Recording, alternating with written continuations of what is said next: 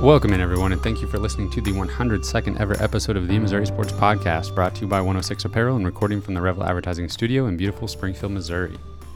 I'm one of your hosts, Cameron Albert, alongside my good friend and fellow Mizzou fan, Kyle DeVries. How are you doing today, Kyle? I'm doing great today, Cameron. How are you? I'm doing really well. Just got back from vacation. Producer Cameron and I were in South Carolina for a week, and unfortunately that meant, well, there's good news and bad news. Good news is we set up an interview to play during our normal podcast publishing time this past week, but I forgot to bring the memory card to South Carolina that had the interview on it so that I could edit it and publish it. So it sat here in Springfield, and now we're back in Springfield recording a quick intro to the interview so that you can listen to the interview. How was your trip? Fantastic. Wonderful. Went to the beach. Played some mini golf. Actually, we just got back from playing mini golf today. Mm-hmm. Not It's in hot. South Carolina. No. Yeah, we played mini golf here today in Springfield. It's very hot, but we have a friend here visiting us, so we want to spend some quality time with him. You guys have already spent the week with him, but I didn't get to go to South Carolina, so Yep. I get to see you guys now. We thought about you every day. Wow. I likewise. Missed you both. Missed you all. Yeah, I missed the studio. Yeah, we missed our new flag. Missed our old flag. I missed the listeners. Oh, yeah. Man. But we're back. Yep, we're back. We have an awesome interview. We have a former Mizzou football player. He's a walk-on wide receiver. His name's Cameron Chancey from Branson, Missouri. We get to hear about his whole story, how he came to Mizzou, how he was, had always planned on not going to Missouri. Missouri kind of fell into his lap at the last minute, a place where he could still play Division I football. I really enjoyed that interview. I really think the listeners are going to enjoy it as well. I agree. Yeah, it was awesome getting to talk to Cameron. A lot of good memories, a lot of good stuff. So it was a lot of fun for us, too. I think we could have gone on for a lot longer. Yeah, we might have to have him back because after we, stopped recording, we kept wanting to talk about stuff. I had to be like, okay, just save the rest of that. We'll, if we need another interview later, we'll jump back on. We mostly talked about the transition for Missouri into the SEC and then the first couple years in the SEC. So we did talk about the 2013 team. That was a lot of fun. But we really didn't get into the 2014 season very much. So we do have that to go back to if we ever want to. So that's good. Yep. So without further ado, here is the interview. All right, we are here with two-time SEC East Division champion, Cotton Bowl champion, Citrus Bowl champion, former Mizzou wide receiver walk-on Cameron Chancey. Thanks for being on the podcast. Yeah, thank you guys so much for having me. Happy to be here. So do you put that on your business card, SEC East Division champion, Citrus Bowl champion? Yeah, I think that'd be a great icebreaker to open up for some people. But no, I actually do get asked about it more often than not. I have my the Citrus Bowl helmet, the last helmet that I wore, sitting on the desk in my office. And a lot of people, oh, you're a Mizzou fan, huh? I was like, oh yeah, that's the helmet I wore when I played. Oh, nice. You a kicker? That's hilarious. Yeah, I wasn't a kicker, but thanks for the the stereotype. I appreciate that. But anyway, so yeah. Well, take us through. So you're not a kicker. So take us through kind of the beginnings of your football career. We know that you were a quarterback at Branson. I was doing a little bit of research, and I think I couldn't find anything about your senior year, but according to maxpreps.com, you were all COC honorable mention quarterback your junior year. Yes, yeah, and then I think I was honorable mention all-state senior year. We were pretty nice senior year, not gonna lie. But funny enough, we ended up going to the playoffs, second or third round, something like that. We actually lost to Corbin Bergstresser's team in Lee Summit, who then I ended up being teammates with at Mizzou. But funny, but yeah, so I started off as a QB in Branson and was the quarterback. I took over the starting spot my sophomore year. Then started the rest of that sophomore year, junior year, senior year. Had a great time, played basketball, football, ran track.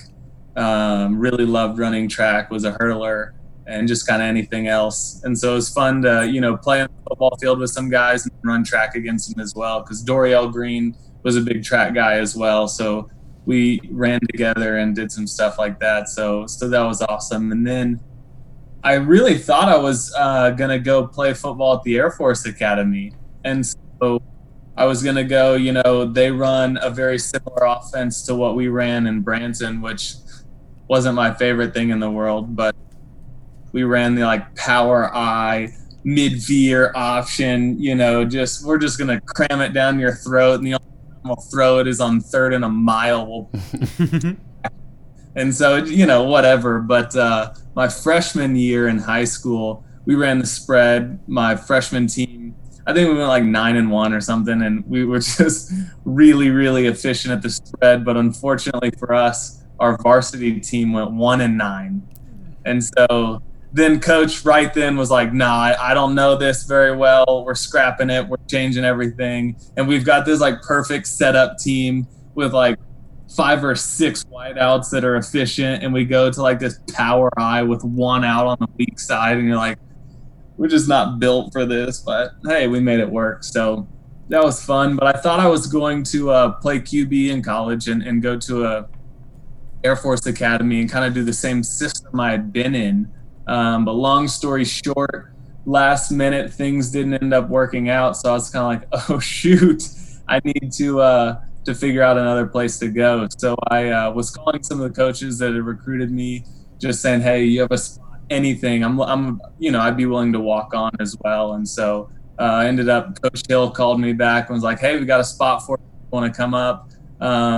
And at that point, I knew big D1. I didn't want to play QB. I'm 6'1"-ish at the time, 180 pounds. And I was like, that's not the stereotypical QB build. I was like, that's not going to be super, conducive for a long, extensive career at the quarterback position. So I was like, I'd much rather play wide receiver, really fast track guy. So I was like, I think I can make the transition to that position. So that's how it all started. Went up my freshman year at Mizzou and transitioned to wide receiver. And it kind of came naturally to me, honestly. I loved going from the quarterback, you're the commander of the team. You know everyone's role, everyone's position. And then all of a sudden at wide receiver, it's like, I just have to know where I'm going. Maybe next to me so we don't collide on certain routes. So I was like, hey, this is actually kind of nice academically. There wasn't as much to study in an already massive playbook. The jump from Branson High, which we probably ran 25 plays altogether. Yeah. And then my first day of camp, I get this binder that's this full of plays, and I'm like, this is just a wideouts. I don't know what else is, but it was good. So that was kind of the transition from high school into college. Yeah. Taking a step back real quick, you mentioned track. And I forgot to mention up top, we now have 3 Camerons on the episode this week. So we refer to this Cameron as Producer Cameron. He specifically remembered you smoking him in hurdles in high school. Oh, man. Well, those were fun times. I loved running the hurdles. It was just, to me, it was like, hey, you can be fast, but then there's also an obstacle in your way. So, go over it and then keep running fast again. So I loved the hurdles, but that's funny.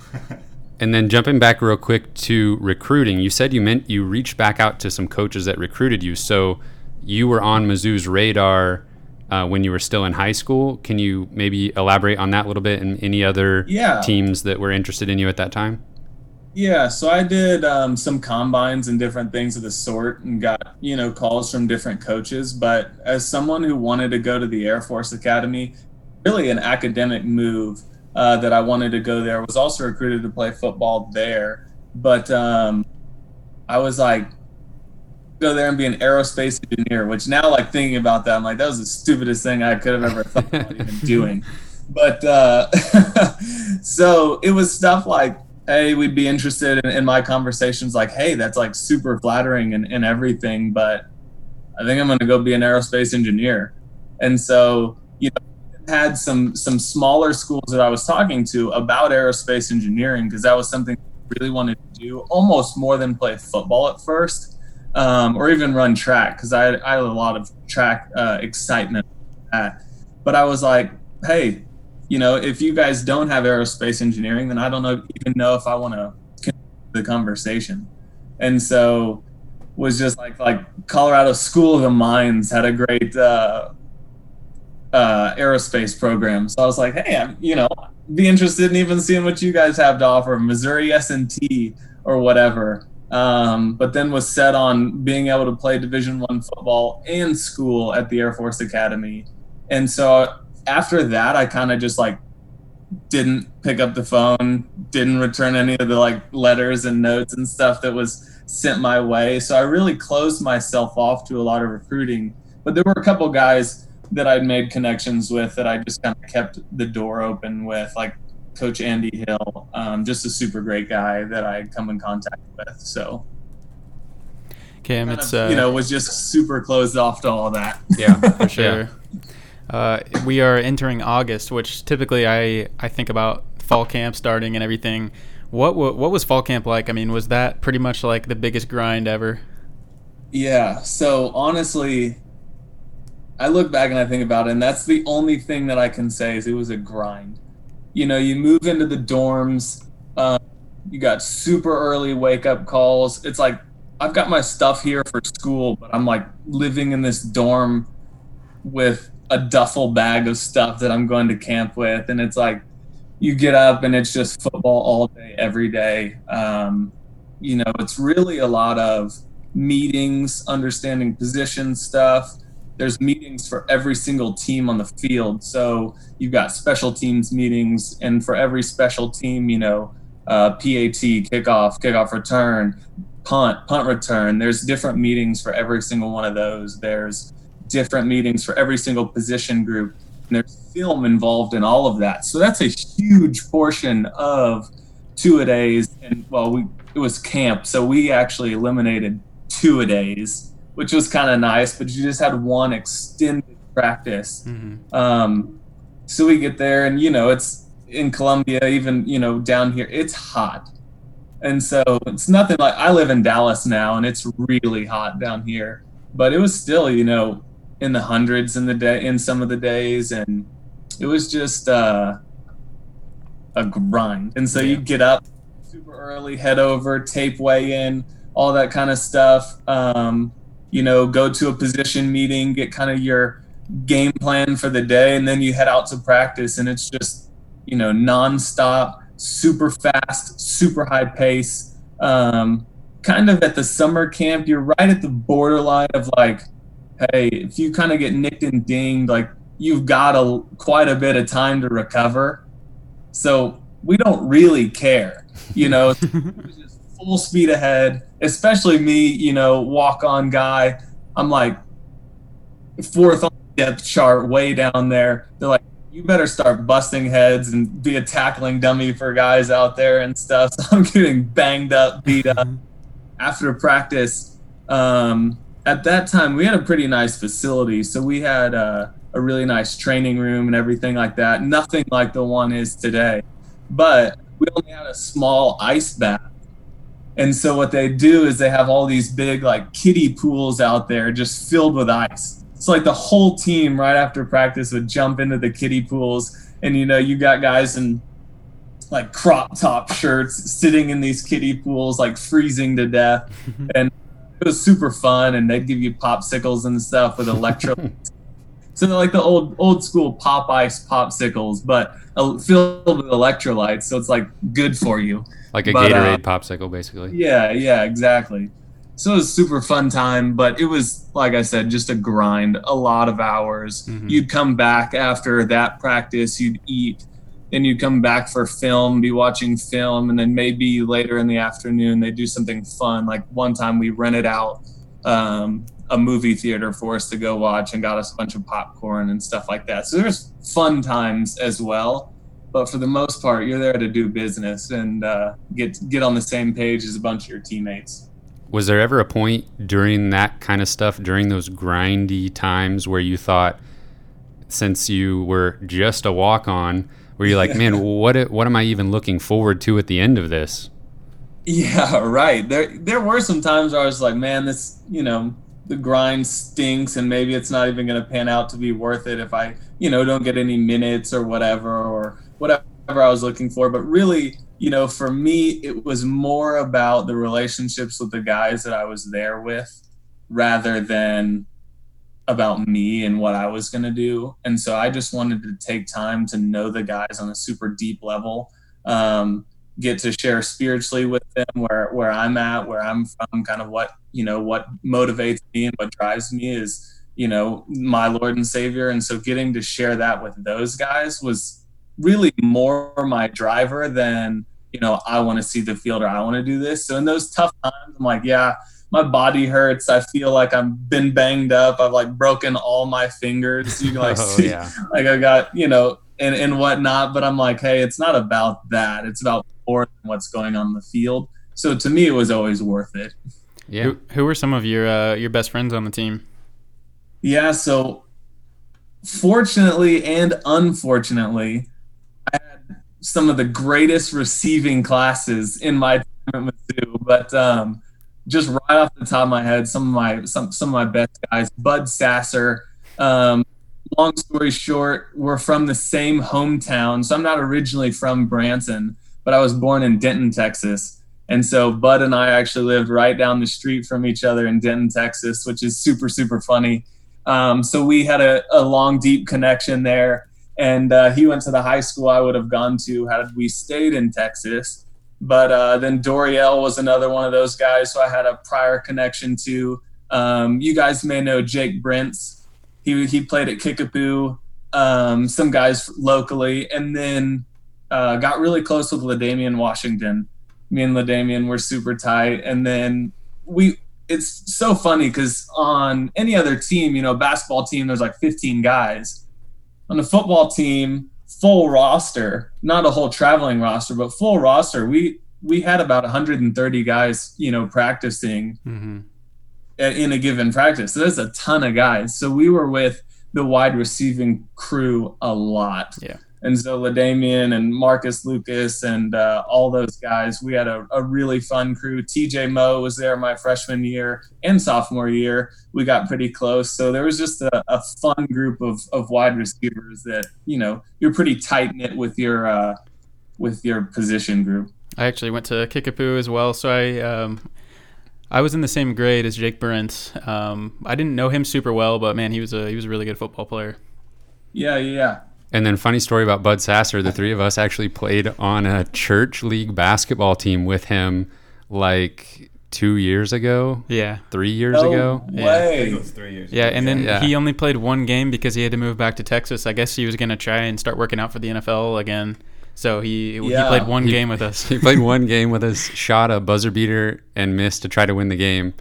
And then that was it. We had to play the rest of the season without him. Dang, that's unfortunate. That's hilarious. Yeah, but he was all in while he was there. He came to our practices. Yeah, and, he was a cool guy. Yeah, he was all aboard the team. Yeah, he's the man. It's funny. A lot of people don't know his real name's Larry. So I always give him a hard time, and I call him Larry all the time. So Larry. But man, that's super fun. Yeah, so we had a bunch of really, really close guys right there.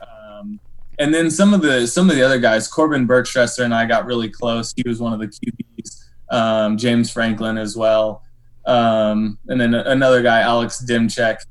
He was on there, another QB. But it's funny, the guys that you end up spending a lot of time with. So quarterbacks and wide receivers are really a lot of the guys that we spent a lot of time with. And then how Coach did our locker room, which was really fun, is you weren't next to any position players that you were positioned with.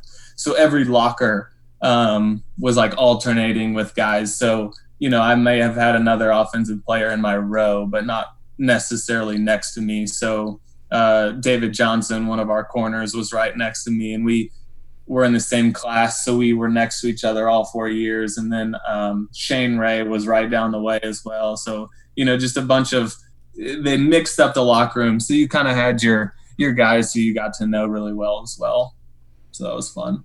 Can you tell us a little bit more about Gary Pinkel? You talked about, different things that he did, like how he ran practices and set up the locker room and stuff. Just he always kind of struck us. We were talking about before we hopped on here as a guy that maybe just kind of was less hands-on. Maybe we're completely off, but that's the perception we have, is he just kind of lets his assistants do their thing, and he's just kind of assessing everything from the background. Mm-hmm.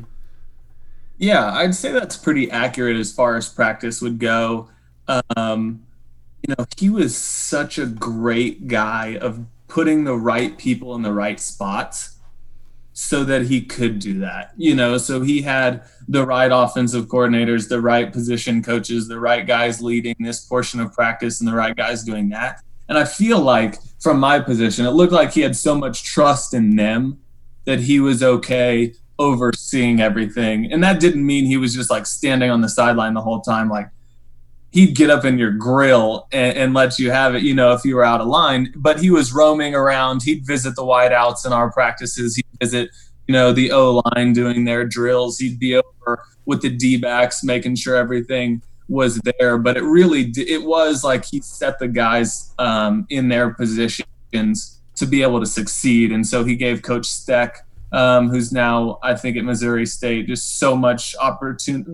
He gave him the reins on the defense, and we had a couple of different coordinators while I was there on offense, Coach Henson, and a couple other guys, just the reins to be able to say, hey, it's on you guys. But he was very involved with what they were doing, so we could kind of see that. And then, it's super funny from, now that I've been out a few years, I've seen the transition. But he was very, very traditional in just like uniform and everything like that. Like, no, guys couldn't wear earrings, no necklaces, no, like your shirt underneath your pads had to either be black or white, and it had to like match the color, whatever, or it couldn't be white. It had to be black or gray. And it was just funny how he was just very traditional in that. And if you weren't wearing it, he'd let you know that you needed to have it on the next day or whatever. So, but he was a super great guy. He genuinely cared about every guy on the team, which I really, really admired. And he took such a strong, almost fatherly role to a lot of the guys, but it went deeper than football. At the end of a lot of our meetings during the week, he would give segments on just how to be a stand-up citizen, how to be a man of character, how to respect women, how to, do all of these things that were very, very great. And so I admired him a lot for that it wasn't just, hey, y'all are all here to play football for me and that's it. But he wanted to develop us as young men and leaders to go out after football and make the community and make the people around us better. So that was really cool. And I really admired Coach a lot for that. I got just one quick one, Kyle, and then I'll let you take over. Would you consider yourself a Mizzou fan, like in high school or in middle school or anything? Yeah, that's a great question. Honestly, not. So, I long story short, my mom actually did go to Mizzou, but she grew up in the city, and everyone on her side of the family went to KU. And so when she ended up going to Mizzou, she got a scholarship, last second switched to Mizzou from KU. She was a golden girl at Mizzou, but my grandfather ended up sending a letter out to everyone in the family saying there's been a tragedy in the family. And so, awesome. it's funny. And so my mom was kind of like, hey, I want you to like Mizzou, but excuse me, it was never like crazy. And being originally from Texas, I was kind of a Texas guy. I was like, love UT and different schools down here. But then when we moved to Missouri, I was like, kind of like Mizzou, didn't follow them a ton, but they got really good right before I got there. And so that always helps. Then I was kind of like, okay, I know who Chase Daniel is. I know who, these guys are. And I'm like, oh, all right, this Jeremy Macklin guy is pretty good out here. I'd hear things, but then really the turning point was honestly like day one of my first summer camp. Like right after that, I was like, oh my gosh, like this is crazy. I'm, Mizzou fan for life. Not really fan, but like this is a brotherhood that you bond with these guys out there over. And it's like, it goes way beyond football. And so at that moment in time, I was like, yeah, MIZ forever. But nice. It did take a little bit, but yeah, and I wasn't like a crazy diehard fan before that. So going back, I may not recall things as well. Sure. So outside of Dorial Green Beckham, who were some of the most talented players you ever played with at Mizzou? Well, yeah, or you against. say outside of DGB because he was a freak. I figured that'd be an obvious answer. It was just raw talent. Yeah. It was just raw talent. Like, I mean, I'm sure he would hate me saying this, but we were weight partners together. Like, you look at me, I'm right now 180 pounds and 6'1", and he's like lifting the same weight as I am.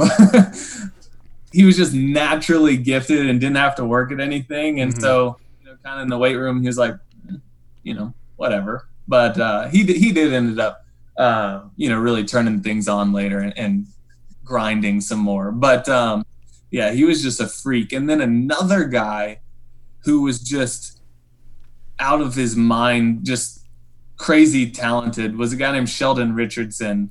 He was a beast. And like I've got a funny story about Sheldon. This goes back to my first summer camp. So like I said, I wasn't a big Mizzou fan. I don't know who like any of these guys are prior to getting there. It doesn't matter to me. They're just other guys.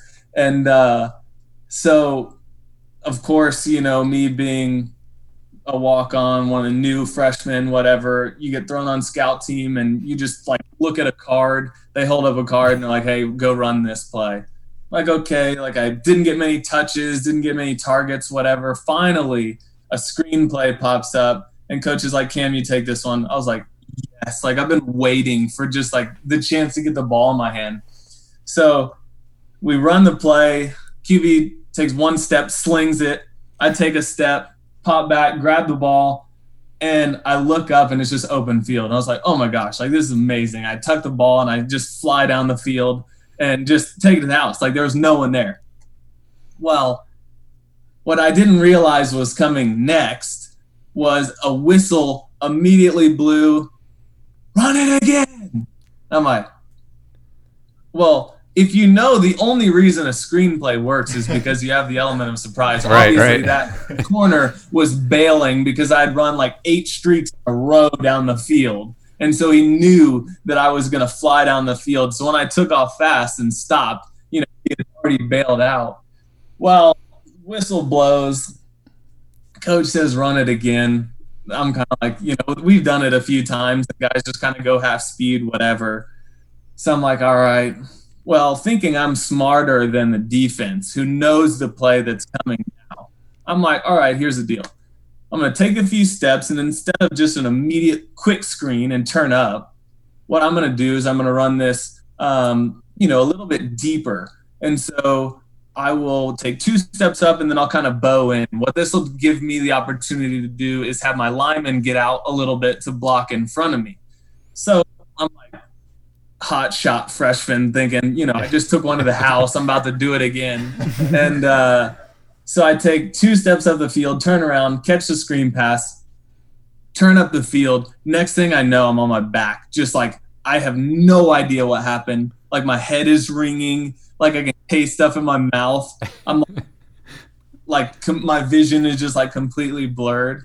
Well, what happened was our O-line was like, yeah, it's kind of half speed. I'm not really going anywhere. He's out there. I'm not doing anything. So they just like stood up like this.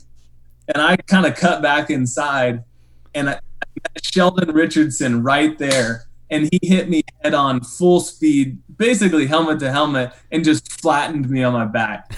And I'll never forget it. Like Sheldon destroyed me. I mean, he's a huge guy. He's still kicking around the league, bouncing from team to team. But like right then I was like, oh my gosh, this is another level of football. Like, That's amazing. He just destroyed me. And so, like, I'm super slow to get up. And one of Coach Pinkel's things was, like, you never stay down on the ground. Even if, like, you're hurt, you try and get up. And so that was, like, my first also interaction with GP is, get up, like, excuse me, like, screaming at me. And I'm like, feel like my innards are broken. My head, I can't see anything. I'm like trying to find my way back. My helmet's on sideways.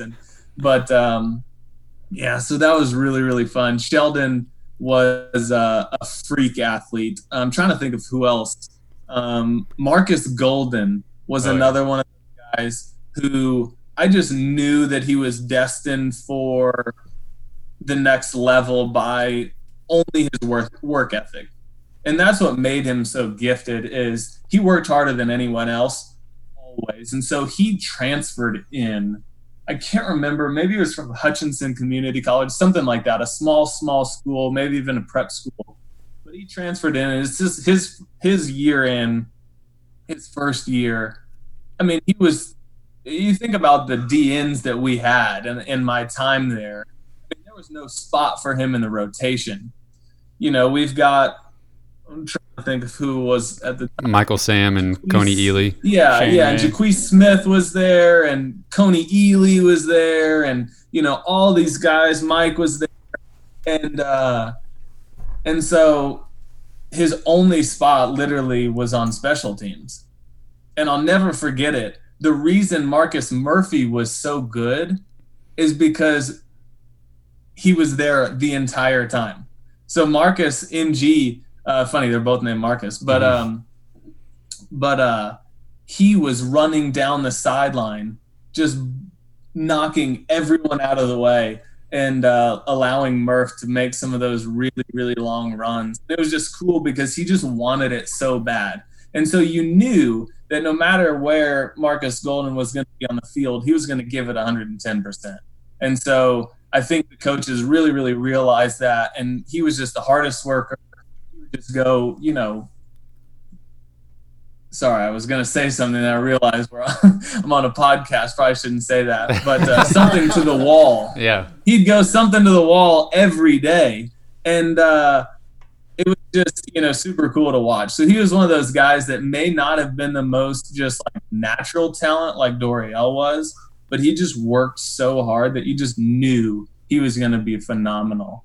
It just came out today that he got a new contract with the Giants. Yep. Mm-hmm. Yeah, pretty fat one. Yeah. Quick note on Doriel. I played against him in 8th grade.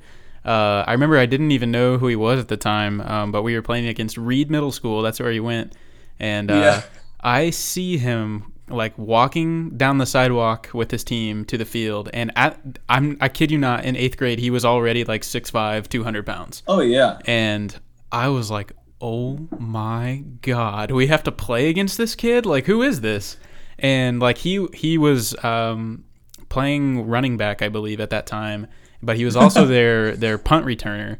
And I saw some guys who I felt like were really good football players on my team get absolutely destroyed by him. Like when he had the ball, I mean, he was just running over people like it was like a toddler trying to tackle him. It was insane. I mean, he was a mutant. But funny Doriel story that has nothing to do with my time at Mizzou. But when I ran track, I'd run the 110 hurdles and the 300 hurdles. And in most of our local meets, I was guaranteed like 20 points from that almost. And then coach would put me in like a relay that we needed or whatever. And then he would sometimes have me long jump if we needed more points. And so I'm at this meet, I think it was at Camdenton or something. I'd won the 110 hurdles. I'd won the 300 hurdles. So coach was like, yeah, we'll put you in the long jumps to score more points because we actually have a shot at winning this meet.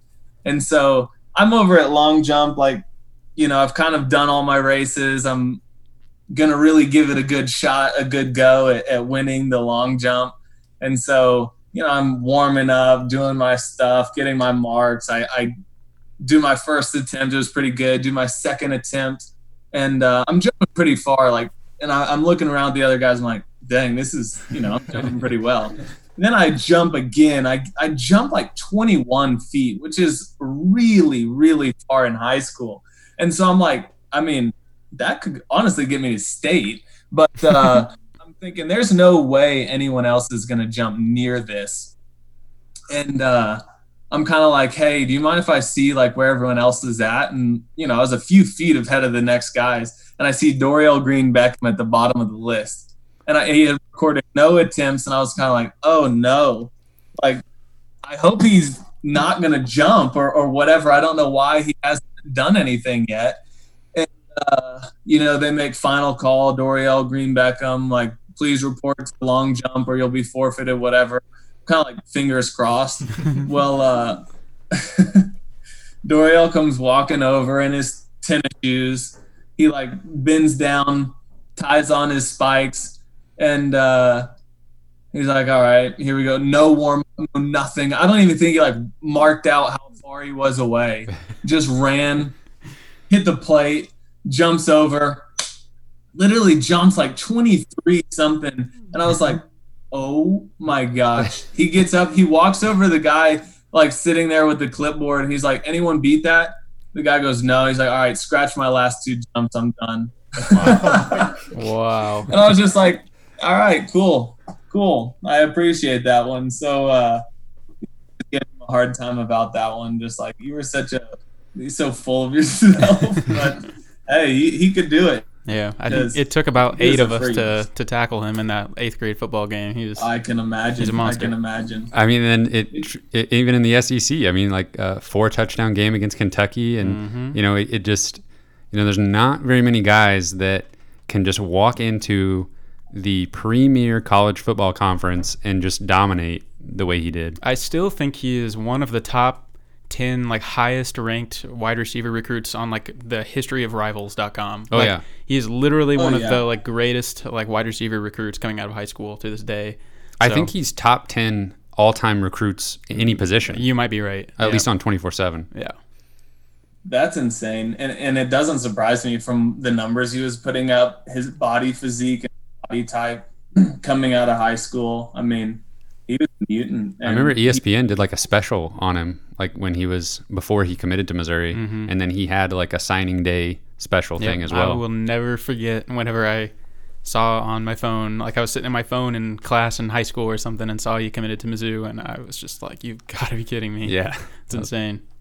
Yeah, so, I mean, it was crazy at campus, too, when he came up for his visit, because he was a year behind me in school. But he came up, and so we call it the Missouri Athletic Training Complex. It's the MATSI for short. So he came up to the MATSI and was going to go on a tour. Well, if you've ever been there, here's the stadium, here's the training complex, there's a bridge that goes across the street, and it's kind of like an island. Like the roads in town kind of run around it, and so it's kind of hard to get in there. It was shoulder to shoulder. I kid you not, at least like 1,000 people. The bus had to like go. It was like almost like a game day. It wasn't a bus, sorry. The Tahoe that was like driving him had to go in between like lanes, and all these people, they get out. They were chanting MIZ, DGB, and like just going absolutely nuts. And, we're all walking into the state, like into the athletic training complex, like, wow, like they're really going nuts for this recruit. Like he must be really, really good. And I knew him, so I kind of knew, but it was just funny. Like the football team's not even like getting any of this, but this kid from Springfield, and so it was pretty funny, but it worked. So that was pretty awesome. Yeah, I always kind of wonder what the team thinks. Like especially like Missouri's had some basketball teams recently that aren't doing so well, and they'll host a big recruit or something, and I kind of wonder when there's like the student section or the fans that are more excited about the recruit visiting than the actual team because of their struggles. I kind of wonder what that does for the morale of the players, but maybe some of those guys were in that position a couple years before, so maybe it evens out. Yeah, exactly. And, we had a bunch of pretty big recruits as well in my class and in the classes before me, so they were able to kind of, just brush it off. Whatever, guys. Let's, it'd be great if we got him, but if not, but it was funny. Some of the guys would still give him a hard time after he, even came to Mizzou and stuff. And it was fun, but always, in good fun. It wasn't like, hurtful or anything, but hey, he was a freak. Yeah. So I'm going to give you a pretty open-ended question so you can spend however much time on each section how you want. I'm just curious about kind of the mindset of the team as you guys transitioned to the SEC and then really took some lumps that first season with injuries and, maybe not quite living up to expectations, probably internally more than anywhere else. And then that bounce back year in 2013 when just about everything went right. Can you just kind of take us through that? Whatever parts you want to talk about more, Go ahead. Yeah, I'll take you through the full transition from where I saw it on inside the team. So my freshman year, we're in the Big 12. Super, super exciting. That's been a long time now, so I can't remember everything that was taking place. But we had a lot of excitement in that season.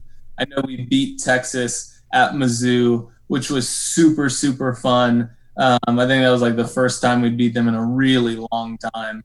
And so there was just a lot of excitement in that. We ended up going to the Independence Bowl and winning that against UNC, which was pretty fun. But it wasn't a top bowl. It wasn't anything crazy. And so then the rumors start coming around of could we be going to the SEC? Could all this happen? And, there was a lot of money behind that move. And it was the right move for the entirety of the program, given that Mizzou has really great other sports as well, swimming, diving, just running the entire, spectrum of Mizzou athletics is the right play. And so we're hyped up. Obviously, you get a piece of the best league in college football, and we're feeling pretty confident. We've got a great team. We've got a great recruiting class coming in. We're, really, really confident. And there's all this even more excitement around it because we get new jerseys, new helmets. Our stuff was kind of crummy before. It was kind of traditional, kind of whatever, but nothing crazy. And then all of a sudden, this is unveiled, and we're like, this is the greatest stuff ever. That would have been awesome. That would have been controversial with the old white guys. What you just said, probably. Yeah. Oh yeah, we probably got some listeners who are like, crummy. The Block M, crummy. Yeah. Sorry. So you didn't hurt my feelings. Obviously, the M is making a comeback on some of their alternative helmets and everything, but just a player's perspective, new fun stuff. So Nike ended up. It was super fun. We got to learn a lot about it, but that color of gold is specific to only Mizzou. So they specifically made that color gold. They did the tiger stripes on the helmet. It was just a bunch of stuff that was super, super cool. But there's so much excitement building. And then obviously we get in the season, you know how the season turned out. And a lot of people will look at that and go, oh, it's kind of like a bust, flop, whatever. They're not as good as they think they are, whatever. They don't belong, all this.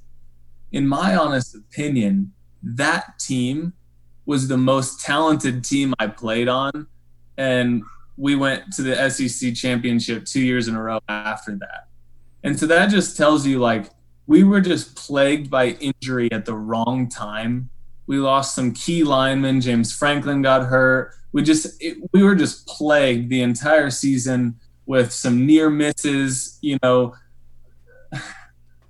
Sheldon ended up doing something stupid, and Coach Finkel suspended him for the last game against Syracuse, which if we win that, we're bowl eligible to kind of redeem the season, and they steal one away from us at home. It was rough, but that team was phenomenal. And so morale-wise, inside the locker room and inside the team, we knew how close we were to being sensational that season. We don't have some of those key injuries. We don't lose some of those close games, and boom, that season is completely different. But it honestly kind of helped to our advantage because Now everyone's like, who is this Mizzou team? They didn't go bowl eligible last year, like whatever. And so then the transition, we kept that same fire. It was actually, like, I hate to say this, but it was kind of nice we didn't go bowl eligible based on only the fact that I hated it, wanted to go to a bowl really bad. But when you're a Mizzou football player, when you're a college football player and you go bowl eligible, basically what your entire break looks like from school is you got finals and you're gearing up for, right before finals is when like conference championship time is. Then you've got finals, and as soon as finals hit, you're done, and you have like 3 days off. Like coach gives you like a few days right after finals to focus on finals. I think finals week, super light. But then as soon as that's done, you have like a month and a half until your bowl game's really going to play. And so it's kind of that same thing that I talked about in summer camp. It's like you've got a long time to work through nicks and dings. Let's go really, really hard. And so it's honestly time for younger guys to shine and time for guys like me to show out. So it was a fun opportunity. But through that whole time, you're working out, you're practicing, you've got practice every single day. Now you're out of class. At Mizzou, we were out for 6 weeks. And so being out for 6 weeks, that's a lot of time to do nothing if you're just a student. But we're practicing the entire time. When we were at the Independence Bowl, we played, I think, the 25th or 6th, like the day after Christmas, I think. And so we didn't spend Christmas with our families, didn't go home at all. So you're practicing all the way up. You fly to wherever you are. You spend like a week there, do all that, and then maybe you're home for a week or two, and then you're back at practice again, for winter stuff. So the only reason that was nice was the fact that we were immediately done and could just enjoy all 6 weeks of break. And coach was just like, you guys better be ready to go when you get back. Like, don't take this time off of working out. Don't, blow it, but, take time to rest, recover, and then we're getting after it. So it was kind of a nice little break for us, because then we didn't have that for 3 years after that, which I'm thankful for. But then coach was just like, hey, let's get after it. And we all had that mindset of like, hey, we're better than people think we are. And now we really need to prove ourselves because people are really looking down on us in the SEC. So we used that as some fuel to the fire and came out guns a-blazing after that. And really, really, I think did an amazing job. That junior season for me was the first year we won the SEC East. We ended up playing Auburn in the championship, and that place was insane. It felt like we had 25 Mizzou fans there. Oh, yeah, I'm sure it did. But it was just the atmosphere playing in the old Georgia Dome was super, super fun, getting to experience that. But that was just insane. But that year, I mean, we were so close. Oh, yeah. Things turn out differently in the second half of the fourth quarter. Yeah. Man, in the Natty. Yeah. As a fan, that 2013 season was probably one of the most fun seasons I've ever had watching any sport. And, that was the return of Henry Josie. And, yeah, like you said, I mean, just a few plays potentially away from a national championship. I mean, it just doesn't happen for Missouri that much, you know. And, man, I got to say that Auburn game was electrifying. It was insane, but it also was heartbreaking knowing how close we were to having a once in a lifetime experience, as a fan. Yeah, and insanely frustrating just watching Auburn run up and down the field on us, and we're just like, man, what is happening right now? I don't know if I'll ever forgive Dave Steckel for that game. Yeah, it's a shame that everything great he did, just you can always just think about that SEC championship game and just shake your head like, man, some kind of adjustment, please, coach. Yeah. I remember, I think, and speaking of Doriel, I think he might have had the first score of that game on that, touchdown pass where it was kind of controversial, if he actually caught it or not. It looked like he kind of dropped it, but they called it a touchdown and it stood. Yeah. I remember that about that game, but he showed up big in that game. He did, and the offense just kept pace with Auburn and just needed a couple more plays. Really until the fourth quarter. EJ Gaines, I think, got a scoop and score. That Yep. I mean, it's just kind of crazy. That was a fun season. It was crazy. Yeah, EJ's still playing. I think he's on the. I think he's opting out this season. I think I just saw he's opting out. Oh, is he? Yeah, wow. just like a couple days ago I saw that. But yeah, well, we'll see. That'll be interesting. But You got that team kind of woke everybody up. After the Georgia game, that was a big statement win, and that was also James Franklin was injured, and Matty Mock came into that game. Was there ever a feeling? I know as fans there was this kind of like, okay, James Franklin getting injured again. Are we in store for the same type of thing as last year? But obviously, the year before you didn't have Matty Mock ready to go. What was the dynamic there like? And since you were a receiver, I figure you had some kind of insight into that. Yeah. So I'm obviously in the room with all those big playmakers and everything. And it was just such a respect for James and what he did for the team and his style of play, the way he handled himself, the way he was composed. He came back a little different from his injury, which was a little bit like, come on, James, let's go, get back to it. But it was always, Matty Mock would get his series there, I think, after that and whatever. But it was just what we knew. And I think collectively as a group, anytime you have, a rise of skill level and a rise of talent, it can be detrimental if it's not handled in the right way. But the way that it was taken care of internally, with a respect for James, was just, he's gotten us to this point. He's done this.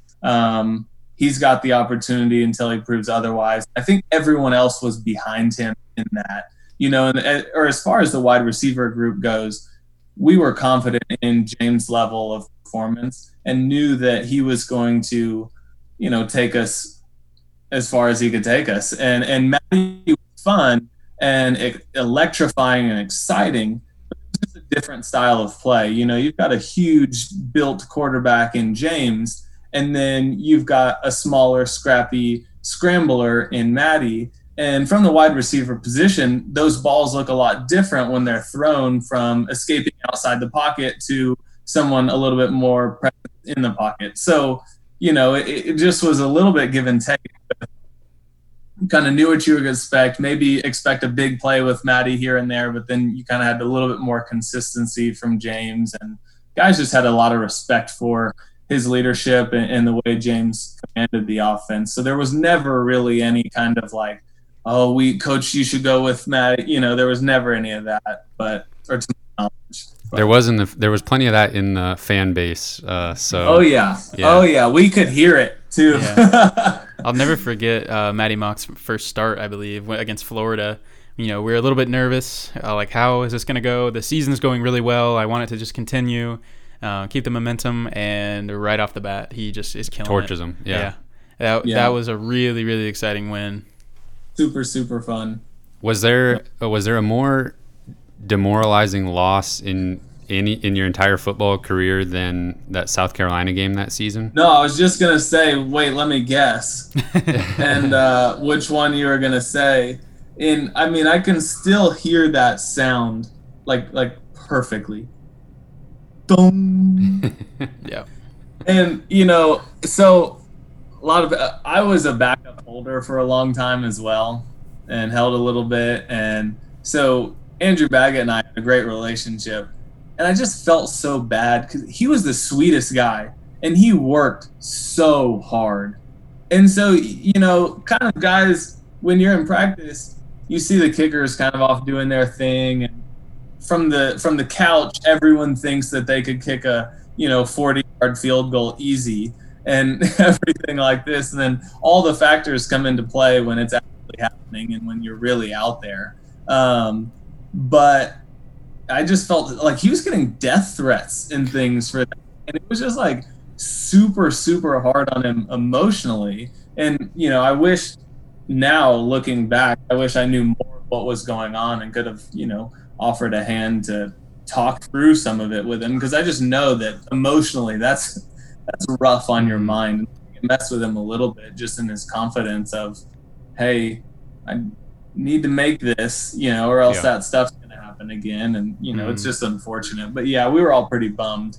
And you always think in your mind, you're just a kicker. You should be able to make all these things. But, man, that's one of the toughest jobs on the field. Yeah, Andrew Baggett had a pretty solid career at Mizzou, but I'm afraid that he will probably always be remembered for that moment. But, looking back, I don't really feel like the season changes that much. Even if you guys do win that game, I think the same thing happens. You still play Auburn in the championship, in the SEC championship, and probably go to the same bowl. I'm not sure that the season really ends up being all that different. Yeah, at the time it seemed a lot worse than how it ended. It was devastating. Yeah. I'm trying to think. That was, we played. So we still play Texas A&M at home, beat Johnny Manziel. And maybe more favored in that game or whatever, or I don't know what. But a higher ranking in the BCS. Yeah, we would have been top 5 for sure. But I think you guys did still end at 5th at the end of the year. Yeah, end at 5th I think or so. something. Mm-hmm. After when it was all said and done, after the Cotton Bowl win, I think 5th. Mm-hmm. After the Cotton Bowl win, and that game was a blast. Yeah. Oh, I bet. There was a lot of back and forth there too, and Shane scooped and scored one from a long way out. Basically sealed it. I still get a little misty-eyed when I watch the highlights of that game. I'm not gonna lie. It's fun now because I live in Dallas. And I'm a huge Cowboys fan, but it's fun. When we played in that game, we practiced there for the whole week, which was so cool because unfortunately for Oklahoma State, I can't remember how it worked out, but they had to practice in, I think, Highland Park High School's facility. And we got to practice in Cowboys Stadium for every practice. And so how it would work was we'd show up in our buses. We stayed downtown in a hotel, and we'd get in our buses, drive out. It's, it's not super close to downtown, but it's out in Frisco. Anyway, it's out that way. It's urban thing. But we'd go out there, and we would get to the stadium, go into the locker room, and we're in the same locker room as the Cowboys use. Like, it's not any different. It's just stuff is in there and not theirs. And so you're in there and, you've got like 20 minutes to be on the field. So you get your stuff on really fast. You run out there. Well, practice would end and the bus would leave in like an hour and a half because guys have to do treatment. You have to do, take your ankle tape off, undo kind of the stuff that you get ready for practice as far as an injury prevention, get all that treatment stuff taken care of. So you have a lot of leeway after. So the entire stadium is empty and open. So we would just, right after practice, shower real quick, like throw on your stuff, and then just haul out to just explore Cowboy Stadium with not a soul in it. And you kind of have the keys to the kingdom, essentially, because if anyone stops you, like, I'm supposed to be here. Like, it's one of those very rare times where you're like supposed to be somewhere where no one else is, and you kind of have like favoritism shown on you, and you can kind of play the naive card. I'm just looking for the locker room. But we got to wander around a lot, and that was a super, super cool experience. Got to have dinner with Jerry Jones on one of the balconies and watch TV up on the massive screen and everything. So the entire atmosphere, other than the game, was also really, really fun. But that's awesome. Going back just for a minute, I was at the Texas A&M game that sealed the deal for the SEC East, and I'll never forget Henry Josie kind of hitting that gap and making that little hurdle and taking it to the house. And just, I don't think I've ever, funny enough, the only time I've ever been in an environment that amped up and electric was before Michael Porter Jr.'s first game on the basketball team, which was a totally different situation, not hardly any stakes in that game. But and then the crowd rushing the field and everything. That was just kind of a surreal thing to see as a Mizzou fan. It was insane. It was really, really a blast. And of course, Johnny Manziel being the guy that you take down to get to that point. Yeah, it was fun because the year, I'm trying to think, 2 years prior to that. No, the year before that was our bust year in the SEC. Yeah, and he won the Heisman that year. Stomped us down at Texas Station. Yeah. And so it was just like so good. He's this, king-like character of college football, and we get the W, and and then go to the SEC championship because they had a lot riding on that game as well. Mm-hmm. But still, and that was really fun. That was the same night as the Alabama-Auburn kick six that sent Auburn to the national championship. And as Mizzou fans, we were all like, "You're kidding me! Like, Missouri's going to get to play Auburn instead of Alabama? Like, that's a dream come true." Mm-hmm. Yeah. So that was crazy. Yeah. Now that you say that, I was like, I don't even remember watching the game. Yeah. For probably a good reason. But but I've seen the video a million times. And we were, as Mizzou fans, we were actually watching the score on the scoreboard in the stadium, and we saw it go from Auburn losing with 3 seconds left to Auburn winning in regulation. And we were like, what happened? Like, because we were paying attention to that score all night, wondering if Missouri pulls this off, who are we going to play? And so we saw that score happen. We were just like, what could have happened there? And then come to find out, field goal return for a touchdown. And then you watched the most iconic college football play of all time. I watched that live, actually. That literally was like the most iconic thing in college football history, probably. Yeah. Just insane. But I will say, anytime we shared the field with Alabama, though, that was just so cool. They're just a dynasty of dynasties, and just so my sophomore year, our first year in the SEC, we played them at home, which was so cool.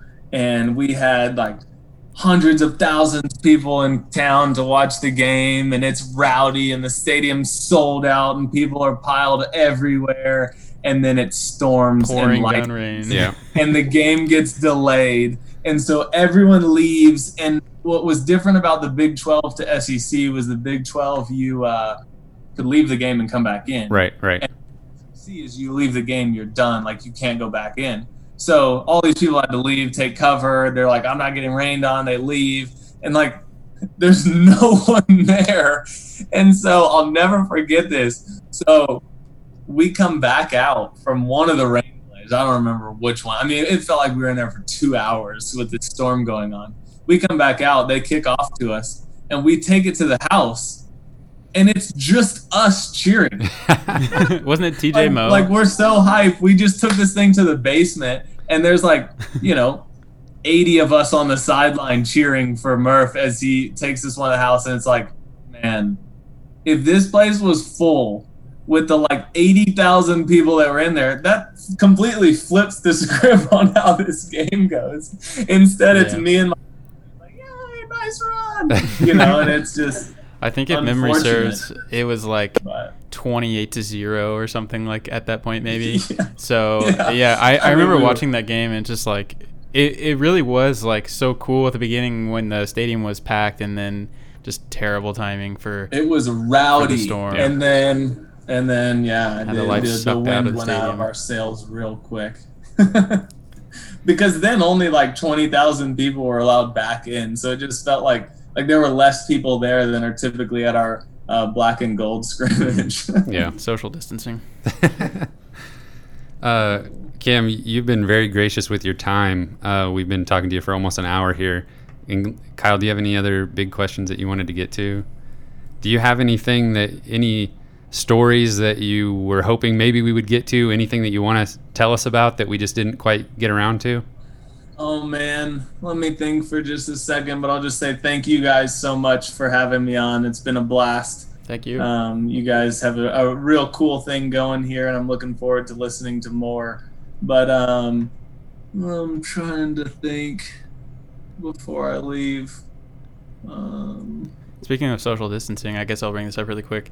There's been a lot of talk about how the season's going to happen, all that stuff. They're trying, Major League Baseball is happening right now. They're trying to contain all the players, keep them from going out at night and stuff like that. Is that a realistic thing for college football in 2020? Can they contain these players? From what I know of college kids in the way, so, I mean, y'all may not know this, you may know it, but when we would go to home games in town, we had to go stay in a hotel on the opposite end of town, as far away as you could get from all of it, just to kind of be secluded. And I know that, it's still madness and chaos keeping guys in there and, doing everything that you can to keep your players safe and in bed at a reasonable hour to prepare for, a game that's just like any other game. I have a really, really hard time seeing how they'll keep their finger on all these players the rest of the time, and the thing that's so difficult about football, as well as, I think a lot of these sports, but, with football, every one game matters a lot more than a lot of other sports. Arguably college basketball is kind of the same way, just because it's a condensed schedule. But in the NBA and the MLB, you're seeing these games play out, and it's like, we don't have to win this one.